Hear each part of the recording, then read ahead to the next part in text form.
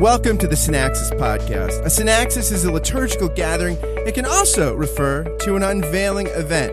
The Synaxis Podcast is a weekly gathering hosted by yours truly, Scott Jones, for the purpose of finding the life-giving, healing word of the gospel and the words of the weekly lectionary passages. Join myself and a guest each week as we explore the lectionary text together.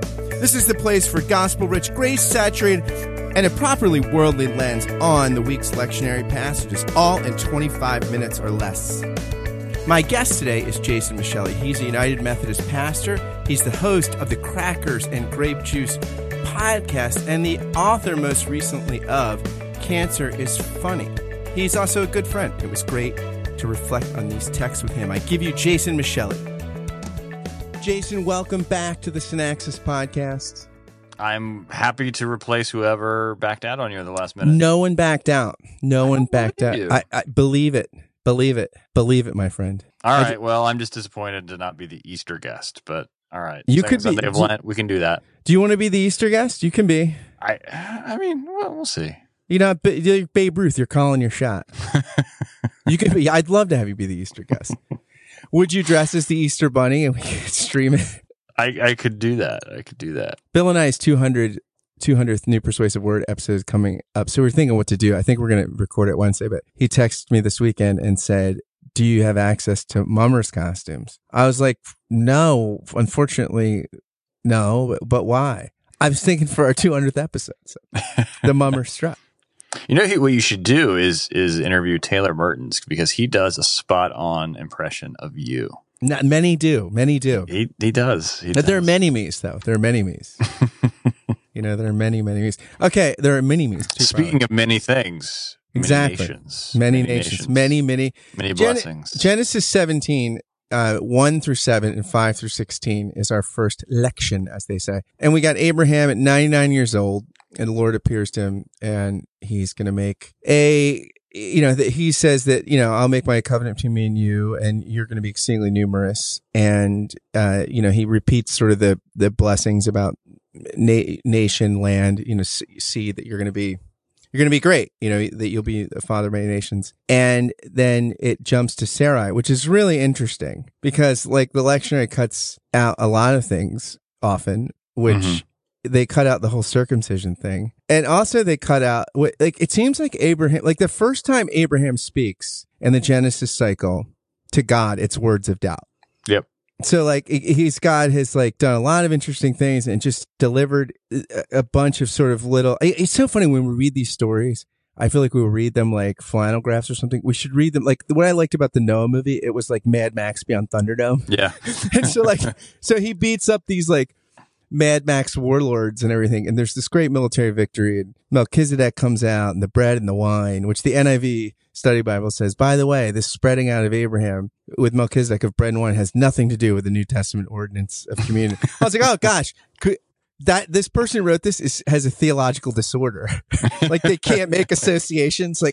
No, it's like Zoolander. I can't turn left. I can't go to the New Testament. I can't do it. But then Abraham's like, well, I don't know what can't we have Eleazar as my heir? And then where he says, Sarah, your first love here, she's going to give you the heir. No, can't we just, hey, God, I don't want to drive too hard of a bargain. It's like was it Gilbert Godfrey in Beverly Hills Cop 2 where they bring the parking, they get him up with a parking ticket. I'm robbing you. Just let Ishmael be my heir. I'm robbing you, Lord. Gilbert Godfrey will forever be known to me as have you seen that bit where he reads 50 Shades of Grey? Oh, it's fantastic. It's funny. Stern was interviewing him about why he didn't do better on Saturday Night Live. Why didn't you just do your rabbi and your Dracula, impressions? Well, Howard, I mean, I've never been one that's not known for self-sabotage and destruction. But so it's interesting here because you have, I think, this sort of interesting thing. If I was preaching this, I'd want to sort of fill in some context where I feel like you get VCL Abraham, or at least victorious Christian life, or at least receiving the victorious Christian life without getting the underside of Abraham's kind of. Abraham is not the most responsive. No, and I think that underscores I mean, the later text, where Abraham shows us God's ability to call into existence that which does not exist. That Abraham is not a heroic or remarkable character. Yeah, and I like the Jewish tradition that Abraham's father was an idol maker. That just adds another texture to that. Especially like when you think about idols being tied to specific locations, and then the true God encounters him and tells him to uproot himself from the specific location where he was residing. So I think Scripture says a lot just with the people with which it says it. Yeah, that's interesting.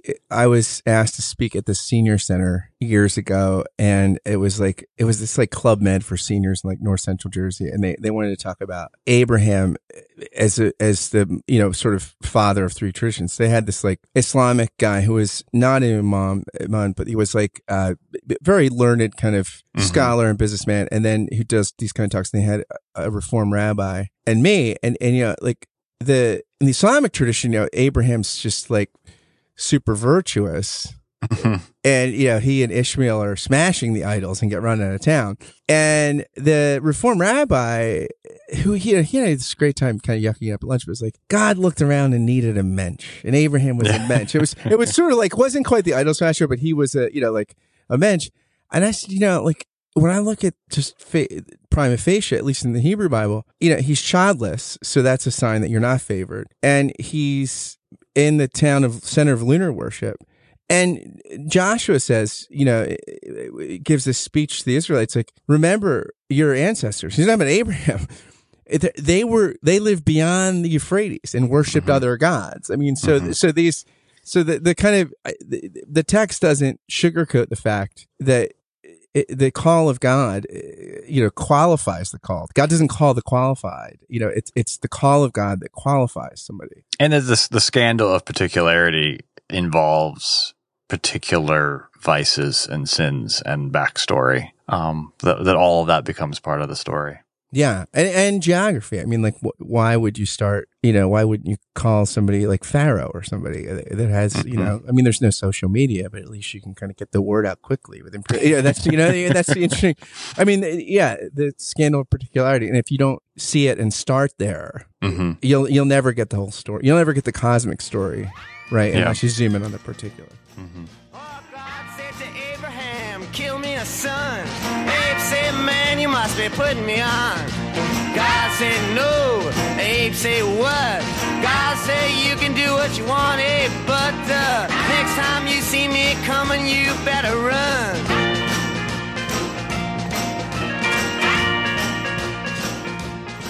Well, let's go on to Abraham part 2. Because it's really a double Abraham text. We have Genesis 17 and then also Romans 14:13 through 25. Nothing's omitted in the middle. That's a great Pat, and I like the point that you often make in your lectionary podcast.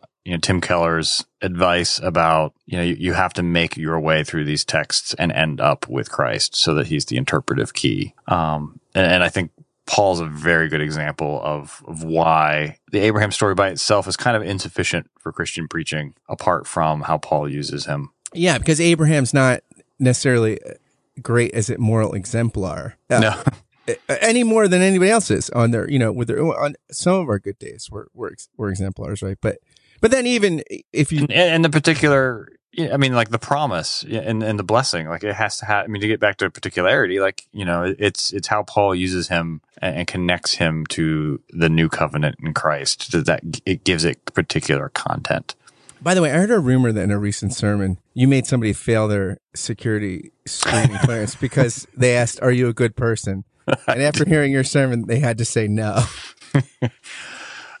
I did. Is that one of those people, the 100 people that are working without the security clearances? Oh my, no, yeah. I mean, this person, I mean, it's like a Matt Damon Good Will Hunting kind of like NSA thing. And yeah, it's completely messed her up. She's going to Christianize the whole NSA. Stop the drone. The drone program was stopped by one crazy Christian. I mean, she mentioned just how it made her aware of how Manichaean the entire intelligence community is. He probably, and by Manichaean, of course, we mean this ancient heresy that everything is sort of dark and light, good and evil. That there's not. I'm one assuming a level of intelligence. Of intelligence. It's not about intelligence. Tom Gillespie, former president of Princeton Seminary, said that worst comb over of all time. Yes, worse than Donald Trump's. But great guy. Great guy. He said, an ignoramus is someone that doesn't know something you just read. Which is true. Anybody that goes to graduate school should remember that. But yeah, so that this is kind of good versus evil, and there's no sort of greater good force that's sovereign over it all, but it's sort of all up for grabs. And that connects here because Paul is very intentional about not calling any attention to Abraham, but calling attention to how God uses Abraham, and then just reckons his faith as righteousness. That there's nothing Abraham brings to the table in how Paul reads this story. Yeah, it's interesting because Paul, it's almost like glosses no.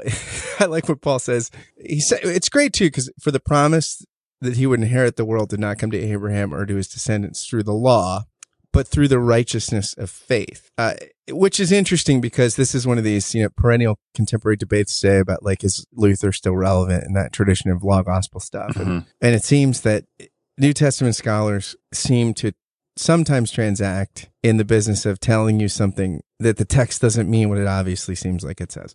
That's a good cottage industry. Yeah, it doesn't mean that. But yeah, so and it's interesting that Paul seems to say that Abraham didn't weaken his conviction. Although, I mean, that's sort of a gloss, I guess, because he did weaken a little bit. But it's interesting that the whole book of Romans, right, is about the fact that, the gospel is for everybody, right? It also tells something about everybody. Mm-hmm. That everybody's unworthy. And then when you get to chapter 3, it's like God's answer to the unfaithfulness of all is the fidelity and faithfulness of one. Mm-hmm. And so even in Abraham, like it's this sort of, there's even imputation, a covering over, sort of like, it's like a Jean Valjean, moment in Les Miserables with the priest. It's like even Paul here, it's like, all right, Abraham faltered a little bit, but that's where the faithfulness of Christ is stepping in for and with him. That's like everybody leaves that out of them. Like it gets left out of the musical, but like Jean Valjean, it was no better than Abraham after the bishop vouches for him. So he steals some character's money. I remember in the very next scene. Yeah, it's a process. It's a journey. But I think it's like Beverly Gaventa has a great little book on Romans called When in Romans. And so she does a good job of pointing out how to like a Jewish audience, they would have been attuned to what Paul does not say about Abraham. That Paul never refers to him as like Father Abraham, doesn't refer to the covenant. Like it's a very intentional, like auditory demotion of Abraham's contribution to the story in order to make God the active agent. Absolutely. By the way, have you seen the movie Bruno? No. In the HBO special, it's the Sacha Baron Cohen. He plays this German sort of gay fashion kind of guy, and he's with this guy in Alabama who has primarily a ministry of reparation kind of therapy. And he says, "So tell me about the wonderful things you're doing converting gay people." He says, "Well, we just had a Bible study recently on the book of Romans. It says here in Romans 1, and Sacha Baron Cohen goes, "Oh, I love Romans. I love Romans." Yeah, also, it's funny because I was looking at something in Frank Lake's Clinical Theology, and I've never heard you quote that book before. Never. I never do. Never. Never have I ever. We should do that online sometime, like as a podcast. Exactly. He says when a Christian minister becomes primarily a moralist, he is creating insuperable difficulties in the way of pastoral dialogue. He remains a religious man, but he has ceased to be a Christian. In the biblical view, righteousness does not consist in the possession of a credible ethical record, but is precisely right relatedness to God and the behavior that results from that relationship. Since God is holy, of course, all unholiness separates from him into unrighteousness. And then he goes on to talk about Abraham. He says, no mortal man can win by self-effort what in the nature of things must always be a gift.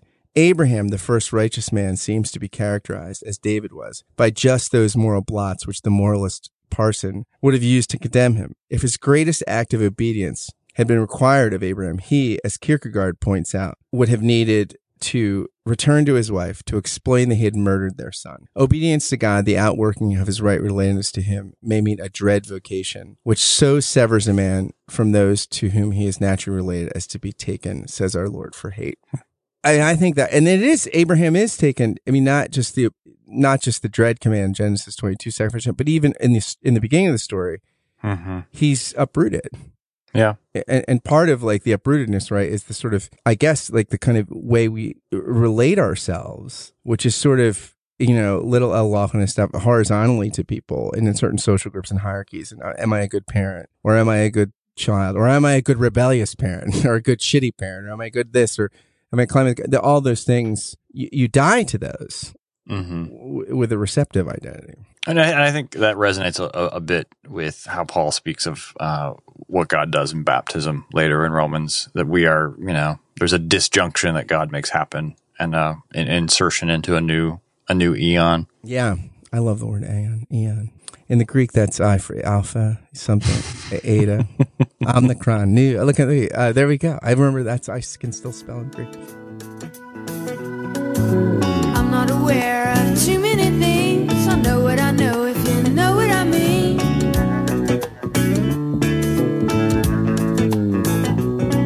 Philosophy is a talk on a cereal box religion. But so what would you do with,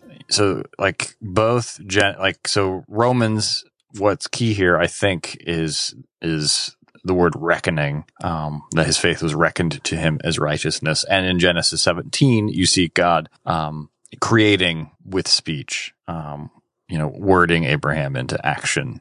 And so how do you then transition to Mark 8, where Jesus is talking not about something being reckoned to us, but taking up our cross? And so there's a, more of an active sense of agency on our part. Yeah, it's really interesting because I think that first, Capon's fantastic book on the parables, where he talks about how there's a shift in the synoptics after like the feeding of the 5,000-ish, depending on where it falls in the synoptics. But where Jesus, like before that, he thinks looks like the kind of Messiah that people want. We're making Israel great again. Things are happening. And he's, Jesus makes a change, and he talks about the stories Jesus tells, the parables. They talk about the kingdom, and it's mysterious, it's present, and it's Catholic. It's kind of universal. And he thinks that there's a transition roughly after this period to the parables of grace, which are all about death and resurrection. And then he thinks when you get close to Jerusalem, they become the parables of judgment. And so, and the judgment ultimately fall on Christ, the judge in our place. So I think that on one level, right, that here, it's interesting because what's the teaching of Jesus, right? Like that people talk about the ethical teachings of Jesus, you could say that they are more pro-poor than most ethical teachings, maybe universally. I'm going to have to think about that comparatively, but the real thing is reckoning yourself dead, right? So taking up your cross. Okay, there you go. You go. Right. I mean, we could say like, this is okay. Take up your cross, like do more push-ups or study harder for your GREs, or but this is if N.T. Wright is correct, and Jesus is the autio basilio. The kingdom is the king, right? Like the two aren't separate. Like that's oftentimes, like in our preaching, we separate the kingdom from the king, as if the kingdom is a social program. The king kind of drew up some plans and gave us the plans, and we established the kingdom. The kingdom is the king. Yeah, I think that's not as much in Capon, but like I think that's Barth's great wisdom about the parables, that they're always first of all about Christ. Yeah, they're all Christological in some sense. Yeah, I totally agree with that. And so I think that and so part of it is like the sense of which we, Bonhoeffer talks about, I die daily, right? Like that's what we call it Christ. And I think like there's two kinds of mortification of the flesh, like ones where that are attempted to be achieved, and ones that are like passively received. And all real mortification, I think, all like sort of when we're dying daily. Okay, so all right, this is good. So like what you're pointing out is, so like the temptation in almost all mainline preaching would be to take Mark 8, and not just mainline, funny preaching too, of a different sort, and exhort people to be little Jesuses. Yeah. to like go find their passion story. Dude, we could come up with $1 million marketing. Go find your passion. Who are the Satans that need to get behind you? Exactly. But like what you're we need to have a religious conversion right now and market this, because this would be big. This would be big. But like we were pointing out, that is so marketing genius. We need to copyright that just so Joel Osteen doesn't take it. He probably already has. So like in the same way that Genesis needs to be read through Romans, the Mark 8 needs to be read through Romans too. And so what you're saying to like draw it out. I would just say read it through Jesus. I mean, like there's the sense in which, but to read it Christologically in the way that Paul forces you to do. Yeah, I mean, it's interesting because Paul's also, and sort of like to take up your cross is to daily revisit and examine the fact that you are someone who needed to be reckoned as righteous. Yes, absolutely. And written to, that's the mortification. Yeah, of your hubris. And written to persecuted Christians, it's take up your cross, meaning identify with the risen one, through whom you've been reckoned righteous and reconciled. When the temptation is to sort of go back to the Roman form of righteousness, it's no, don't go to the righteousness of King Caesar, but to the one of the crucified king, who's a friend to sinners. And so, I mean, I think that is the heart of the message, right? I mean, it's funny because Paul's all in Grace and Practice says that, and I think this is so right, like, because his book, The First Christian, is fantastic, and it's reconciliation between, sitting on my desk, good book. And he says, his mentor Casemont like was working on the Paul versus Jesus kind of thing, and Zoll says that Paul taught what Jesus lived.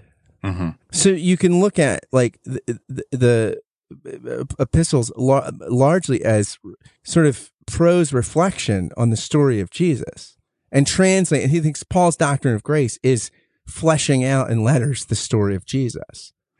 Versus I've never gotten the whole Jesus versus Paul thing. Like I think you obviously need to have been indoctrinated into that and bring it to the text. Especially if you have any sort of supernatural belief at all that the text is one thing, like that like then if it's at all inspired, right? Like then you'd assume that the divine inspiration somehow accommodated that there would be a couple. Well, even if it's not divinely inspired, like there's like, so like it was still put together in canon form with the assumption that these texts interpret one another. You're saying if it was just a con job editorial thing, if it's just a book, it probably makes sense. It's a bestseller.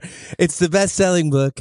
Number 2, of course, The Art of the Deal. But number 1 is the Bible. Yeah, no. So I think that the call to take up the cross, it is sort of almost like I love the hymn, lift up the cross, is to lift up the cross and then be in its shadow. That's a good way to preach this, is that, for Peter is reluctant to have a crucified Messiah, and we are eager to get ourselves crucified next to the Messiah. Right. As opposed to be in the shadow of the cross. So that we there's a different temptation for us, and to use Paul to name that, I think would be a helpful word. Jason, look, it's almost as if that was the purpose of the podcast. This is a good way to preach it. We found one. Thanks for doing this with me, my good friend, and you're going to be the Easter guest. Oh, thank you. We called it right here. Thank you, my friend. My friend. Thanks for listening to the Synaxis podcast. If you like what you heard, please go to iTunes, give it a rating, write a review, and subscribe, or pass it along to a friend via email, or say something about it on social media. All of those things help so much as we're just getting off the ground. Thanks again to my guest, Jason Micheli. You can follow Jason's exploits at tamecynic.org and check out his podcast, Crackers and Grape Juice. And thank you again for listening, and we will catch you next week. Until then, fare thee well.